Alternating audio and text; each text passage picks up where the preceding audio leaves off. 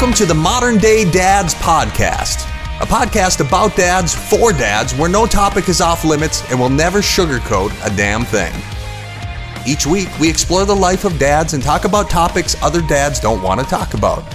Now here's your host, James Puff Palmer and Daniel Franco.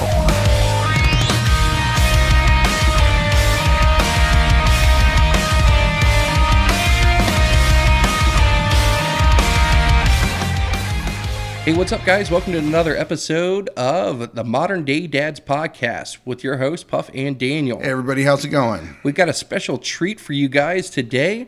Look who's in the house. We have the original Biker in Black, BMX legend, rockstar, actor, single parent, and all-around badass Rick Thorne. How's it going, Rick? Hey, what up, dude? You didn't mess up the intro. I know. I thought I was going to, man. Hey, No. First off, I want to say happy belated birthday, dude. Thanks, dude. I just turned 29 plus 20. You don't look a day over 18, And brother. you look a hell lot better than us. No, you guys look good. Come on now.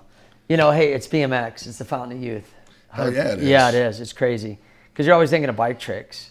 You know what I mean? Yeah, athletes of all sports, like football players, for example. I don't know if you watch football, but football players later in life are just like, they're aching everywhere in their body. Do you have any of that? No, I don't. What I've learned, okay, let me put it to you like this. I take no pain medicine.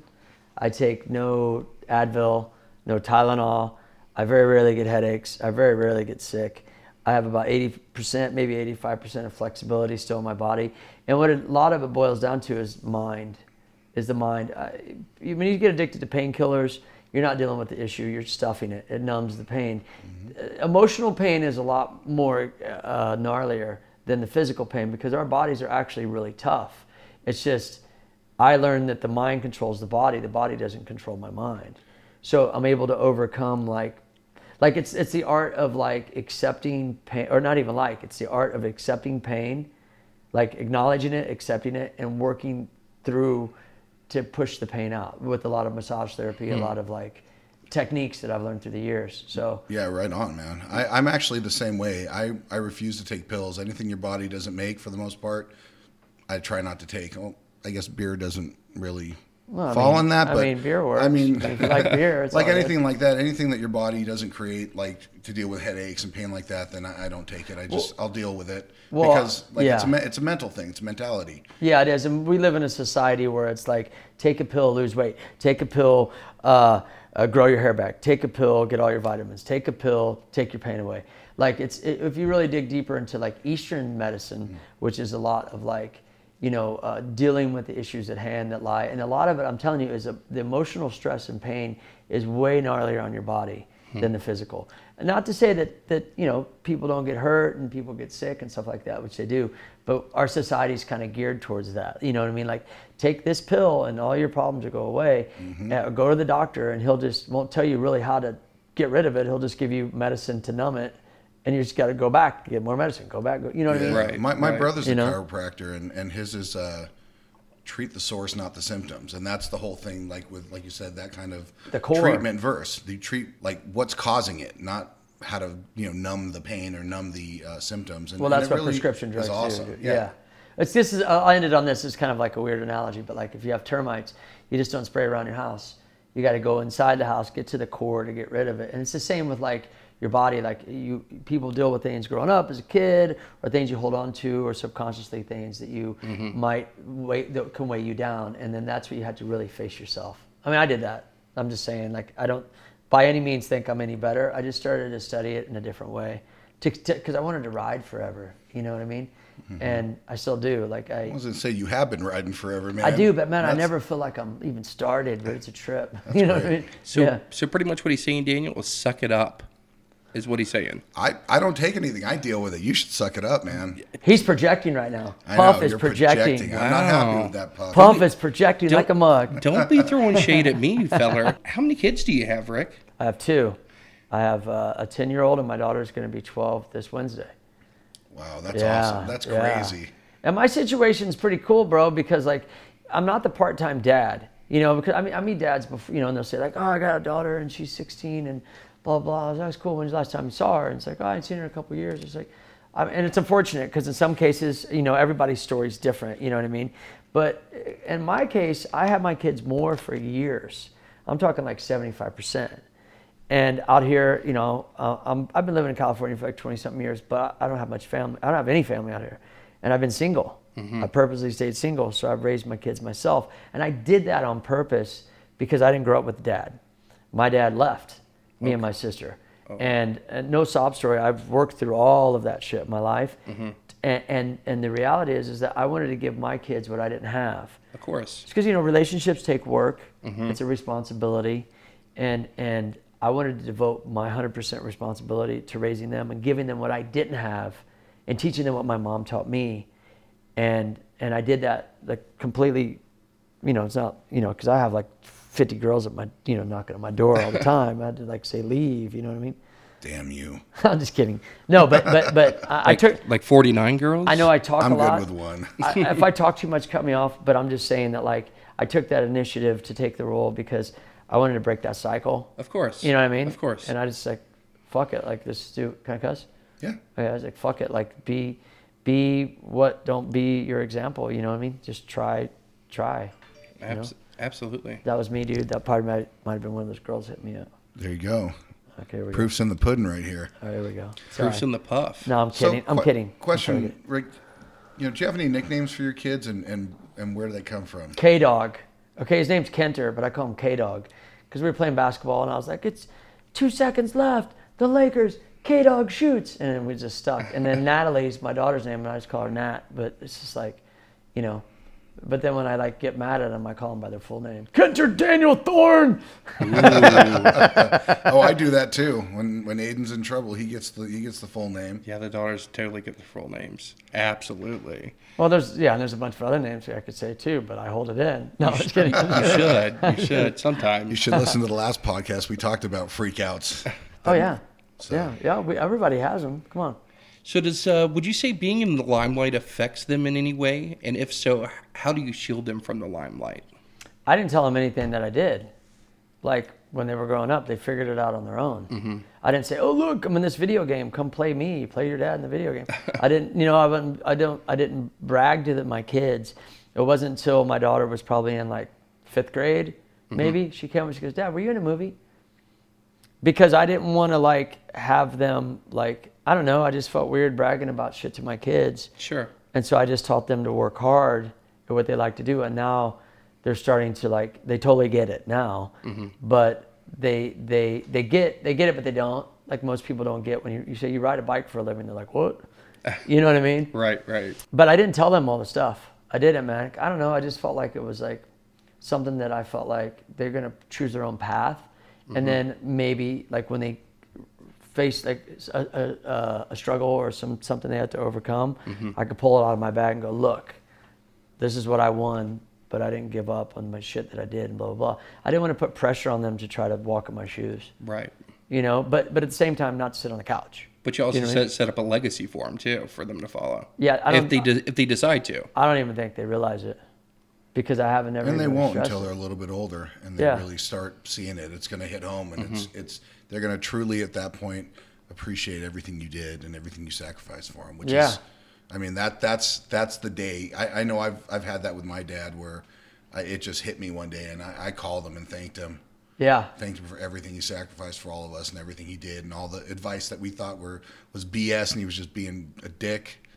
And it was for something. Yeah, no, it always is. It always is. And like my daughter, and that's awesome that you did that. I mean, my daughter, you know, she can't get out of the water. So I'm at that age where I'm like, yo, you got to start thinking about what you want to do with your life. And they're like, well, I'm a kid. I said, that's the best time. You don't have any bills. You don't have any responsibility. Oh, yeah. You could try a bunch of different shit. And if you don't like it, go, I tried that on Dad's tab. He pushed me, but I didn't like it. Or this, you know what I'm saying? Like, on to the next. I'm down with it. So she can't get out of the water. So I said, you should surf. I'll put you in surf lessons. You should surf. She goes, what do you mean? I go, well, I know this world, for one, hello. And then I said, you know, not the surf world, but all of it's connected. BMX, moto, all of skate, all of it. And I'm like, dude, imagine if you toured the world and you got paid to surf and you didn't have to pay to go there. Someone else paid for it. And like, I go, think about things because you light up in the ocean and you never want to leave. So I'm starting to do that with them. Right. Not so much like, people ask me all the time, like, does your son ride? I'm like, no. They're like, oh man. I'm like, dude, I'm not like I think about when I was a kid and people were telling me not to ride and go do some other shit. And I was like, fuck you, at my son's age, right? And no, I'm serious. And then I was like, if I would have listened to them, I wouldn't be here. So I can't push my kid to do something he don't want to do. Right. Because I already lived it. I think those are the dads that didn't, no disrespect, but didn't make it, and they're trying to live through their kids something that they didn't get. Live through them vicariously. But since I lived mine, I'm like not trying to push like, hey, you know, you want to. It's kind of funny because my son plays football. I'm like, damn, we used to fight the football players and shit. Like they hated us, dude. And now I'm like sitting at these, and I support him 100%. But I've actually learned the game of football through him because I never like even watched football. Too busy riding. Same here. I don't do much sports myself, man. But I was all sports. I just sports throughout life. Older brothers, and that's what we all did. So. Hell yeah. Right on, Daniel. I enjoyed it. You jock. Okay, I graduated in '87. So, you know, okay, and I was 17. So in high school, you had the stoners. What's up, Puff? And you had the jocks. You. So what? They hated us. No, they did. The stoners and jocks hated us. We go to school because we were different. We rode bikes and there was a little skate crew and like it was really small. And it's kind of funny because as time went on, bikers turned into stoners and jocks. Because you got the guys that compete and they work out a lot and they do this, and then you got the industry where they're always like, you know, not everybody, but you know, there's a group of guys. They may get high and do this, and in my head I'm cracking up. I'm like, these two groups of people hated us. You know, what has my sport become, man?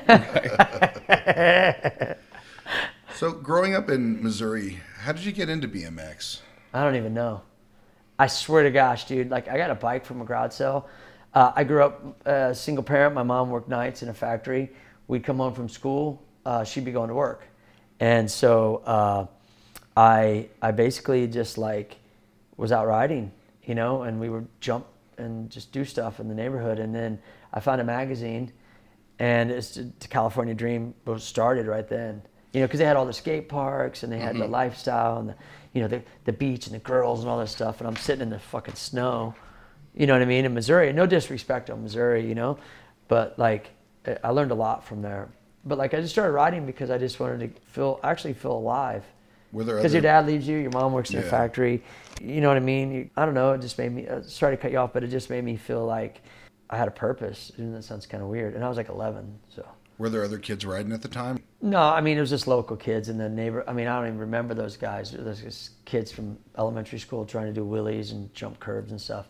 And so they would go inside early at night, but my mom worked nights, so I'd just stay out riding, you know what I mean? Just trying to jump stuff and do whatever. But a side note, something to help answer that question, is my best friend is Dennis McCoy, which is like OG legend BMX, props to DMC. He was the first pro outside of California to be sponsored.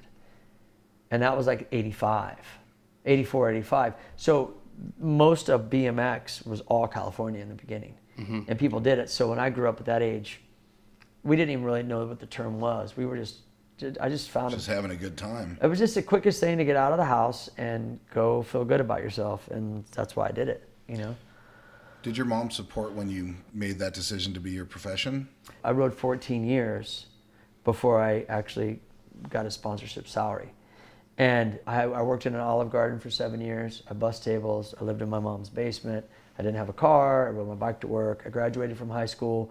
I got a brand new bike instead of a car and all this. And it's just, I didn't even really know what I was going after. I just liked to ride. I mean, realistically, like I wasn't born into it. My family didn't, they're Midwest factory families. And she didn't like to see me get hurt, but she supported me because I wasn't out causing trouble and I was, you know what I mean? Right. But no one understood it. You know, I think at one point in time, my mom's like, you should quit riding and come work at the factory. And I was like, fuck no. No way. I'm not doing it. Is that what you saw a lot of your friends kind of fall into growing up? Some of them, but a lot of them actually just, you know, ended up doing drugs, selling drugs, ended up in jail, restless, too much time on their hands, kids at an early age. But see, what happened with me was I started competing in 85, and by the time 1988 rolled around, the sport had peaked out and crashed, meaning that like all the bike companies said like, peace out. And there was no money in the sport. The contest series went away, and that's when Matt Hoffman started his later on. Like, there was nothing left. You know what I'm saying? And there was no money. You couldn't even get a free bike. Those were the years I was making a name for myself. I started riding in working at the Olive Garden in 87, and I did that for 7 years. But I rode for Matt Hoffman, and Matt reached a point where he would always have shows to do. So we'd go do a state fair show for 2 weeks, and then I'd get to come back home and then go back to work. Or I'd go down to his house for 2 weeks and work. And so it wasn't until TV came along with the X Games that everything catapulted, and I just never stopped riding. I mean, I was getting hurt, paying my own doctor bills, paying my own way to contests. Riding for Matt the first 6 years, I didn't make a dime. I just got a frame. Right. You know, I was down. And I was just working towards a goal, but I didn't really even know what the goal was. I just knew I didn't want to work at the Olive Garden. And you got to do what you loved. Right. Just rode because you liked it. That's it. Still, same thing. Well, you are a very colorful guy with your tattoos. You too, Puff. Thank you. You got more than I do. No. Get the fuck out of here. Look at your leg. I don't got my legs. You didn't even know I had my legs. Do you have done, your penis? Shh. Does he? Have you seen it, bro? No. I'll show it to you. Don't lie. Later. You guys are a podcast together. But apparently, he's got a massive set of balls, apparently, and it runs in his family. Damn. So it's kind of like a big set with just like this little thing on top. Avocados and a mealworm. It's called perching. I guess. Kind of like a bird sits on a limb. Do any of your tattoos have any significance for your children? Yeah, dude. I got Natalie. Is that Natalie right there on my neck? Or Kenter? That says Motisha. No, does it? That's yeah, that's Natalie. And Kenter. Yes. And then I got her portrait on my calf. And I'm going to get his portrait next. But yeah, I got their names. And then I asked my daughter, I said, do you think you get tattoos one day? She said, yeah. I said, well, do your thing. Like, just think about it.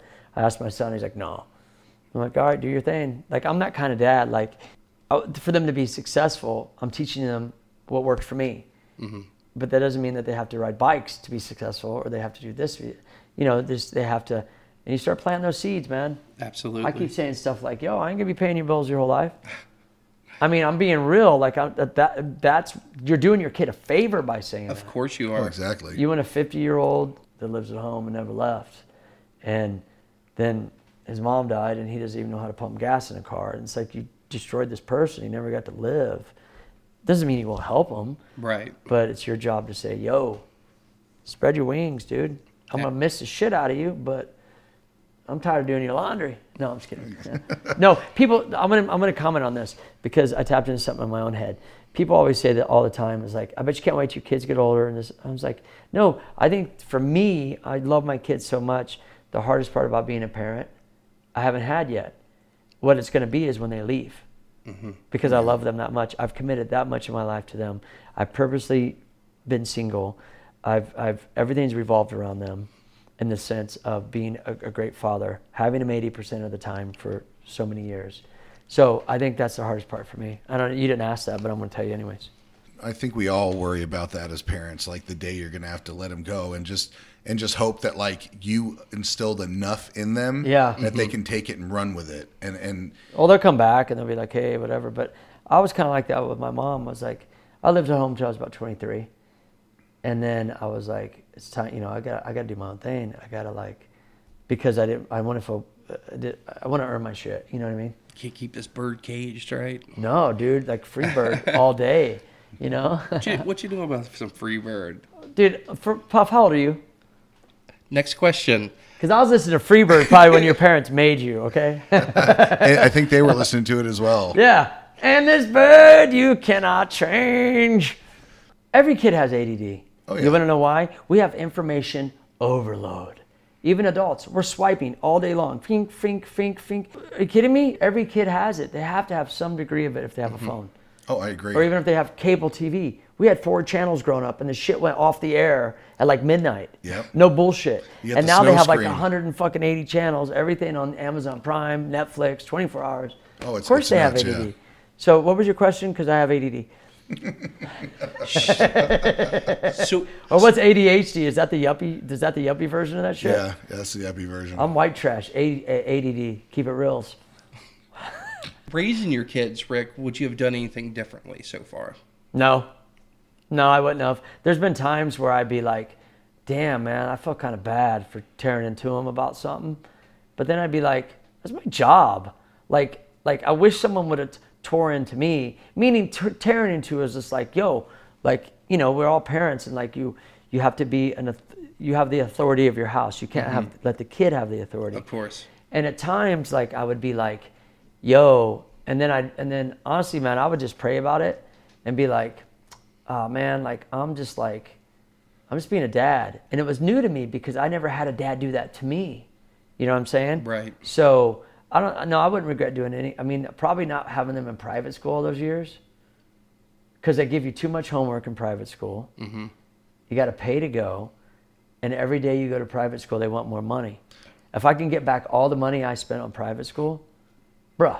My kid goes to a private school. I know exactly what you're talking about. Every fundraiser, every other week. And if you don't sell the chocolate, you have to pay for it all after tuition, after service hours. It's crazy. Okay, one thing I would regret doing is I wouldn't have joined Girl Scouts, because I had to go to all the meetings, and then I got stuck with like 50 boxes of cookies. Now hear me out. Hear me out. And someone might listen to this and be like, yeah, say whatever you want. This is the reality. What does it teach your kid? To work for someone as a sucker? Now, follow me. $5 a box. Mm-hmm. Right? Right. Okay, cool. Takes $1 to make. The troop gets $1 off each box. Girl Scouts get 3.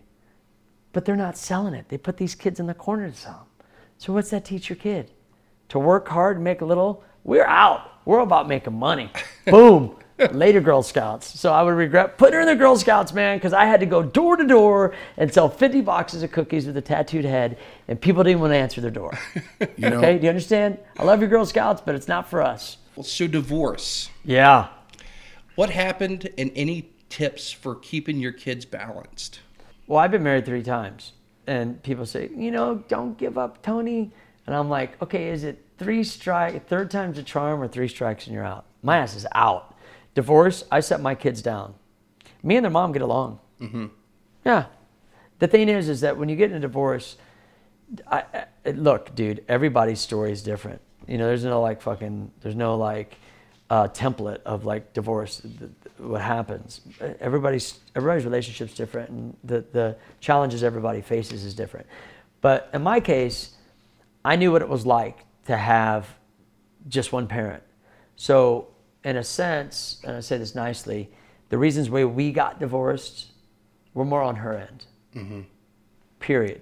Not that I was a saint, but if you were to weigh it out.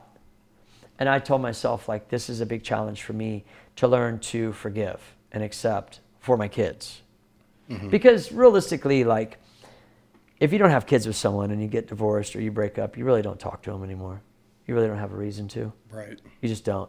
And so, I mean, you can, but most people don't, or maybe I don't, but whatever. And so what I did is I set my kids down and I told them that it wasn't their fault. Because see, I and nothing against my mom or my situation, because I love my mother, and like, I'm not in, no blaming, none of that bullshit. Mm-hmm. But I felt like I had a lot of guilt from that. Right. Because no one ever told me that, and I didn't understand it. And so what I did is I just set my kids down and I said, look, it's not your fault. Me and their mom have had some differences, and we may bicker and fight, but we don't live with each other. And it lasts like 5 minutes, and then we're kind of like over it, and then we get along. I think my kids have seen me be, and their mom, be strong enough to make it about them and not keep the resentfulness. Because like if your resentfulness about like keeping your kids away from somebody, you're really damaging the kids. You're not profiting any on your end. That means that you can't figure out your anger, and you can't let go of your anger and resentments. And it's not necessarily the easiest thing to do, but when you think in terms of outside of yourself, mm-hmm. and you think about how it's going to affect your children, then you have a different perspective on it. I know how I felt like by everything that I heard, and I want to make it to where my kids don't feel that, because there's a lot of things I had to overcome with that self-guilt. Right. And one of them was being married 3 times. See, my problem was that I was afraid to be alone. I was a people pleaser, and I had self-guilt. So I've even had to check the people pleasing with my children, because that's just as bad, damaging. Mm-hmm. And as I changed, and how I changed, was I would listen to audiobooks at night, because your subconscious mind doesn't go to bed. So when I was honest with myself, that's the first thing you have to do, is the things you have to change about you. And then you look for literature that you could read or listen to, and then you start to program your brain in a different way, mm-hmm. right? Those are the things I had to by telling them that and just being friends with their mom and forgiving her and not having regrets, things were a lot easier. And they're a lot easier on my kids. Gotcha. And I say it all the time to them, like, yeah, your mom lives there and I live here. I wish it would have worked, but it didn't.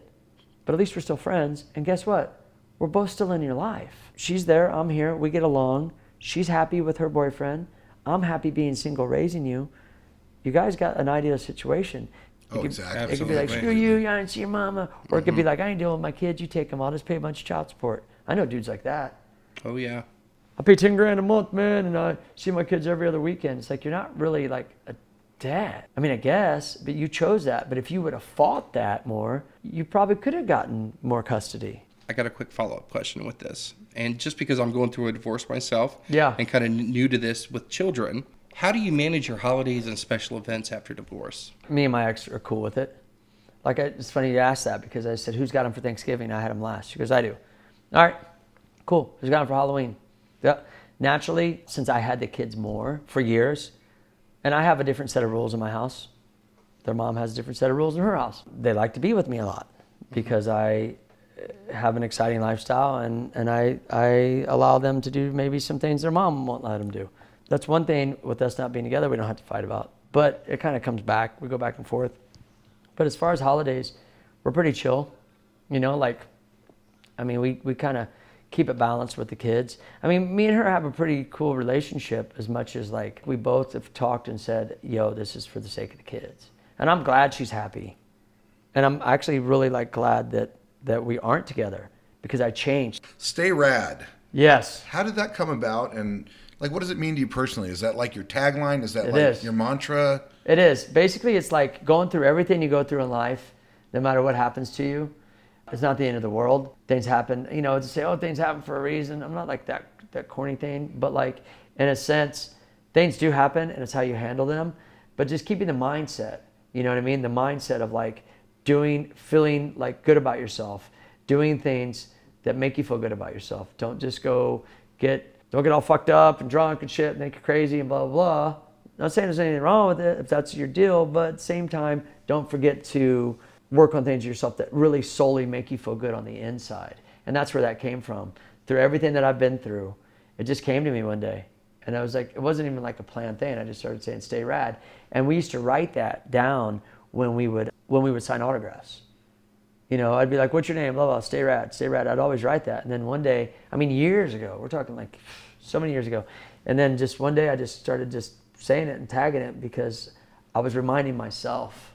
See, a lot of times, if you look at my old Instagram, you'll see these big, long rants about and it's you're preaching, and people say, quit preaching. And I'm like, oh, well, if I preach negative shit, you'll love me more. I'm preaching. But the thing was, I was reminding myself. And once I got all the tools I needed, I didn't have to do those long things again. So anytime I see someone post something really long on Instagram, I say to myself, oh, that person's saying what he wants to achieve and get to. Right on. Because that's what you're projecting, Mm-hmm. So Stay Rad just kind of came through that time where I spent 3 years or so working on myself, trying my best to reprogram the way that things that I was taught. And that just kind of came to me as I got to stay rad, dude. I got to stay rad. I got kids. I got to keep my writing up, keep my stuff up. So it's kind of what it means is just more to find that inner happiness, to feel good about yourself, Right on. Yeah, that's awesome, man. That's really cool. It's man. No matter what happens, you stay rad and just keep moving. Stay rad. It's a state of mind. But I always say this: what you say and what you think is what you get, good or bad, because your subconscious mind is always listening. So even if you say something like, "Oh, dude, I suck," your subconscious mind doesn't know you're joking. Do you understand what I'm saying? You have to totally. tell your subconscious. So you ever met the person that goes, "How you doing, buddy?" They go, I think I'm going to be sick. Bet your ass, 2 days later, they're sick because their subconscious mind sought sickness for them. So I challenged this after I learned this. Mm-hmm. I said, I want to get a Jeep. I want a Jeep. All I'm going to think about is a Jeep. I want a Jeep. I want a fucking Jeep. You ever been get driving and the only thing you see is a Jeep? Oh, yeah. That's your subconscious mind. Your subconscious mind only picks up on what you tell it. Now, simple task, right? It kind of is, but we get blocked with all this other shit in life. And so I started to say the same with Stay Rad, was something I would tell myself. And then that's how I saw things. My projection was seeing rad shit. If I said stay sad, then everything I'd see would be like sad. Right. Because like you could look at this bottle of water and be like, I bet you that tastes so good because I'm positive and man. And then another dude could be like, I bet you that tastes like shit because everything in life sucks and my life's miserable. It's all projection. It's all perception. I agree. I know a lot of people like that. Mm-hmm. Yeah, it's all perception. So when your perception about yourself changes, then so the subconscious mind really does work like that. It's a trip. Like learning that and being able to control your subconscious and talk to it. It's fucking, I know I sound like a loony bin, but I'm telling you, it works. No, I'm with you on that. It's true. I mean, it's really what you project for yourself can happen as long as you stick to it and you really, I know it sounds totally cheesy, as long as you believe, but it's true. Yeah. Well, I mean, that came from somewhere. It wasn't just made up. Yeah. And also too, getting divorced and all that is you got to remember there's 7 billion people in this world and there's more women, I think, than men. And move on. The reality is you'll meet someone else. Like, if you want to, there's enough people in the world already.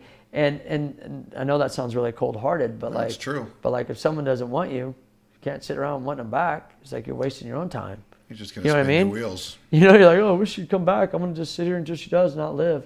What the hell? Screw that. Like, you're lost. Keep moving. Right. But I didn't talk like this before.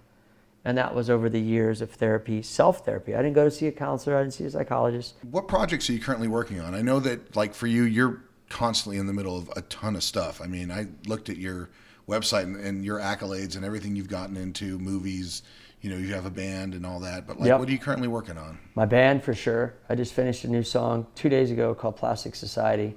And it's basically about people that don't deal with, like, being afraid of being judged, saying and doing the right thing, but they're not really expressing themselves. And then they're more at least in the neighborhood that I've moved to, they're more concerned about like just how they are on the outside, not so much on the inside. Mm-hmm. And I'm getting ready to shoot that music video next week. Pool Seekers, we're talking about another season. I'm going to start hosting a show for Inked Magazine online called Common Thread. Start my own podcast with Puff here helping me. Mm-hmm. I just got asked to be in another movie, which is going to be pretty rad. It's got like a lot of like pretty big actors in it. We'll see how that pans out. And what was the name of your band again, Rick? Good Guys in Black. And where can they check you out at? Anywhere, Spotify or iTunes or Apple Music or whatever. Or I got a website, goodguysinblack.com. Or Instagram, it's all the same, Good Guys in Black. Very cool. Check out the song Wake Up. It's pretty badass. Thanks, dude. And I also got I'm playing a show at the Viper Room December 10th. It's a ways away. And I haven't played a gig in 2 years. Well, just remember this, Rick. If nobody's got your back, we've got your back. And you've got us. Straight.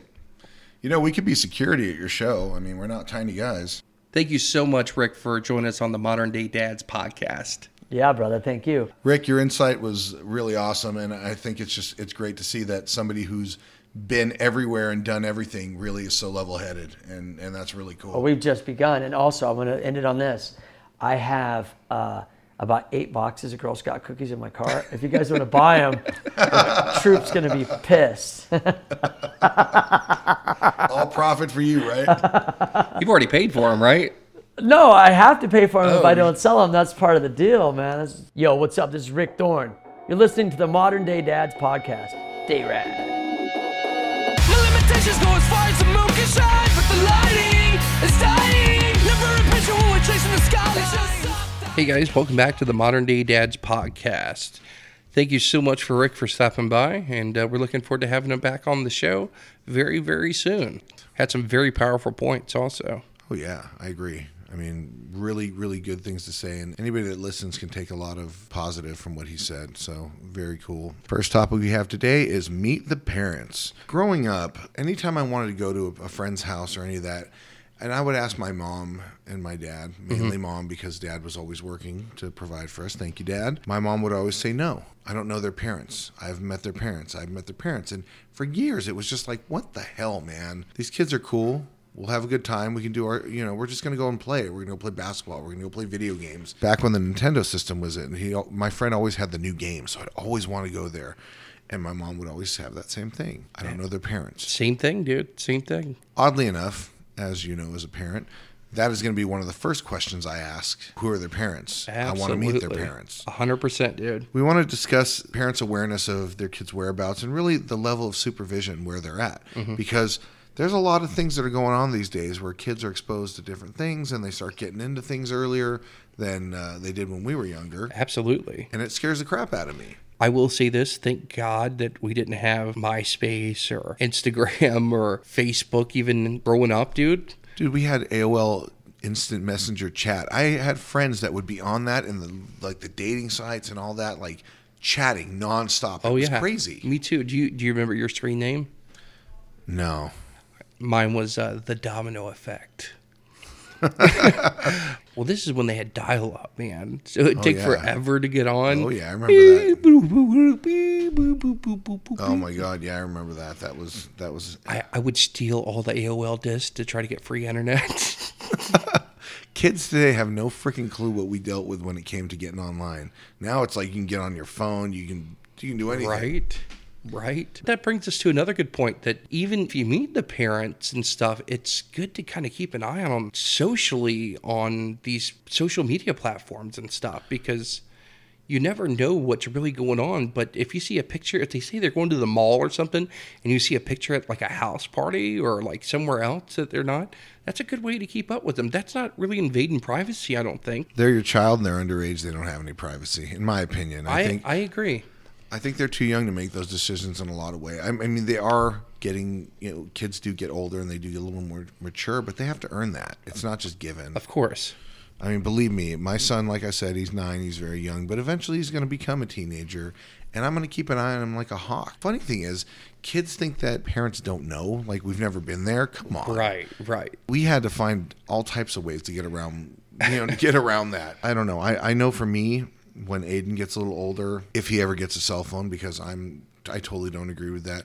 Although there's a flip side to that. I can see where parents would get a kid a phone because emergency reasons. I think they actually have phones that can only call certain numbers, like a parent's number, an emergency number, and stuff like that. Like I could see a kid having that. But my kid doesn't need access to the internet 24/7. They don't need access to social media and all that crap. The only people they need to call, mom and dad. They're called jitterbugs. Is that what they're called? Well, they're for elderly people. You just press the number 1 and it calls like that number. Oh, right on. So you program it. So I think it's a jitterbug for like kids or something. Maybe it's called a butterfly. I don't know.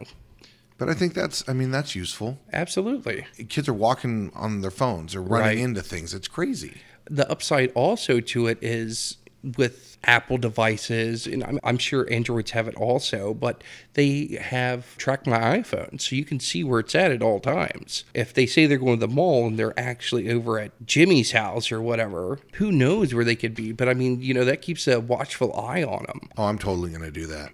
I mean, dude, you've got Aiden and you've got Olivia to look after. And who knows what our technology is going to be like when our kids are 15, 16. I would like for them to have a cell phone when the time is right. And then at nighttime, they're going to give dad their cell phone. That makes sense. There's no reason for them to have it at night. They should be studying or sleeping or whatever they're supposed to be doing. Don't get me wrong. I mean, like you said, who knows what it's going to be in the future, but like social media right now, I would be stalking my kid to make sure that they're doing what they say they're doing and just to see what they're into. These days, you see young kids posting stuff that they have no business posting.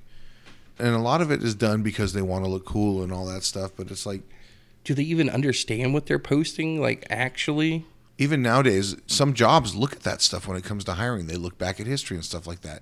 That can negatively affect them. I know for me, and obviously you can weigh in on this, Puff, I'm going to stalk them. And I know, it's not really stalking because I'm their parent. But, I mean, are you going to do that? Are you going to keep an eye on them?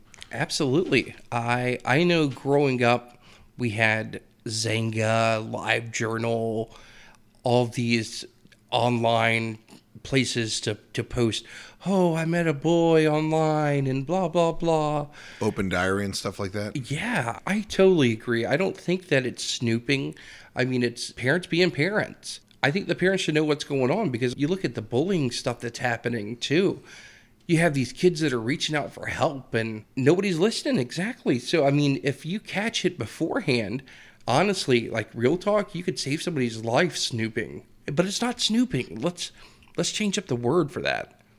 Monitoring. There we go. So in today's day and age, with technology advancing so quickly, who knows what our kids are going to be into, or what kind of devices they're going to have for communication at that point in time. I can only hope that it'll have twice as much security as we have now. You don't want to be the overbearing parent, but how else are you going to keep your kids safe? There's a flip side to that coin. If you don't monitor them and something happens, your job as a parent is to protect your kids. So monitoring is not an invasion of privacy. You're just trying to make sure they're safe. Absolutely. And I'm sure with the age that will change. I think it would be totally different from, say, a 7, 8-year-old, if they have a phone by then. I'm just saying, for security purposes, opposed to a 15, 16-year-old.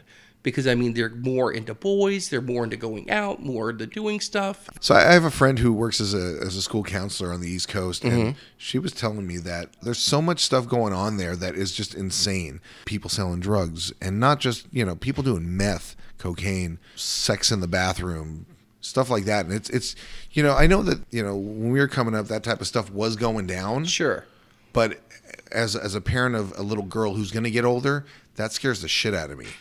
In like a major way. Absolutely, dude. That is nuts. You better damn believe if I ever find out that my daughter is doing something like that at school, that's her ass. Oh, yeah. I'm pulling her out, and she is grounded for life. I'm going to homeschool her.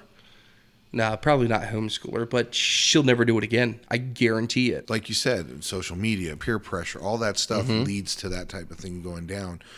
We actually, we just finished talking with Rick Thorne, and he had some really good things to say about that, about what he does with his daughter, and just tells her, you need to value yourself more.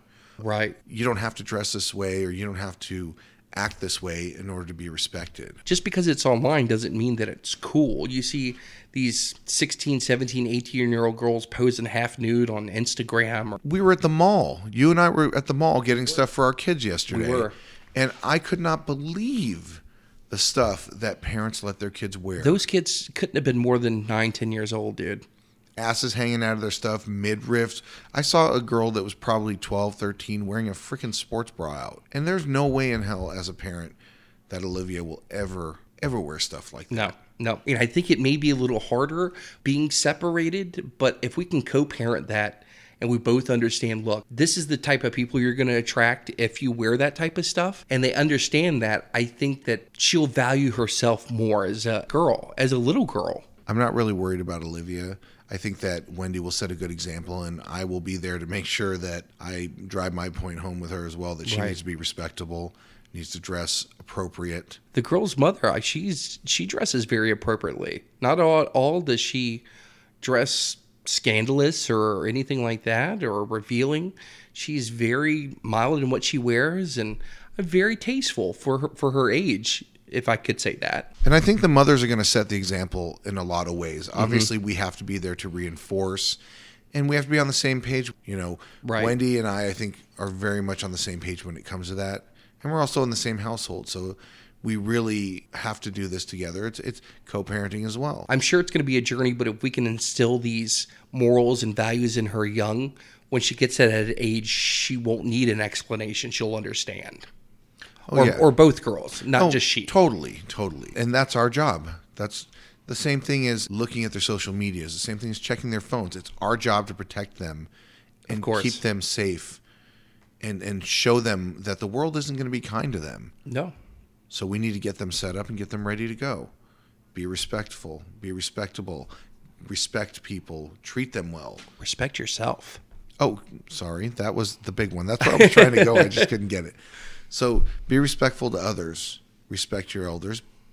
Respect yourself more. I see where you're going with that, Daniel. You have to be diligent on it, especially with Sid, because she's going to be the example to Charlie. Absolutely. So it's and then Charlie's going to be the example to Olivia. Monkey see, monkey do. Parents, always do your diligence and monitor your children, because you never know who they're talking to online or what they're doing when they leave the house. They could say that they're going to the mall, but they're really going over to Ricky's party. So all I'm saying is just check up on them. Don't be their friend in this situation. Be the parent. My dad once told me, we were having a conversation about life and stuff like that. And he said, son, do I smell like shit? No, that was before this, or maybe it was after. I don't know. But he told me, son, I will always be your friend, but I will never be your buddy. And I remember thinking, what the hell does that mean? Now I understand. Right. You got to be a parent first before you can be their friend. I agree. I that's my honest opinion. And they're going to respect you more for it. Oh, absolutely. You know, you want to be the fun parent, and you end up running into trouble with that. That goes a long way towards getting that respect level and teaching them to respect themselves because they're accountable. Well, thank you all for listening to the Modern Day Dads Podcast, Episode 3. We want to say a big thank you to Rick Thorne, our very special guest. If you want to send us any topics, any thoughts on today's podcast, please send us an email at moderndadspodcast@gmail.com. Coming up next week, we have our Halloween Spooktacular with special guest Marty Klebba from Pirates of the Caribbean, Project X, and a lot of other movies you probably know him from. We're going to discuss our top 5 favorite scary movies and top 5 kid movies for Halloween. Also, we're going to talk about some of those scary subjects that most dads don't want to discuss. Until next time, we'll be changing diapers, making dinner, and just being dads. Thanks for listening. Later, guys.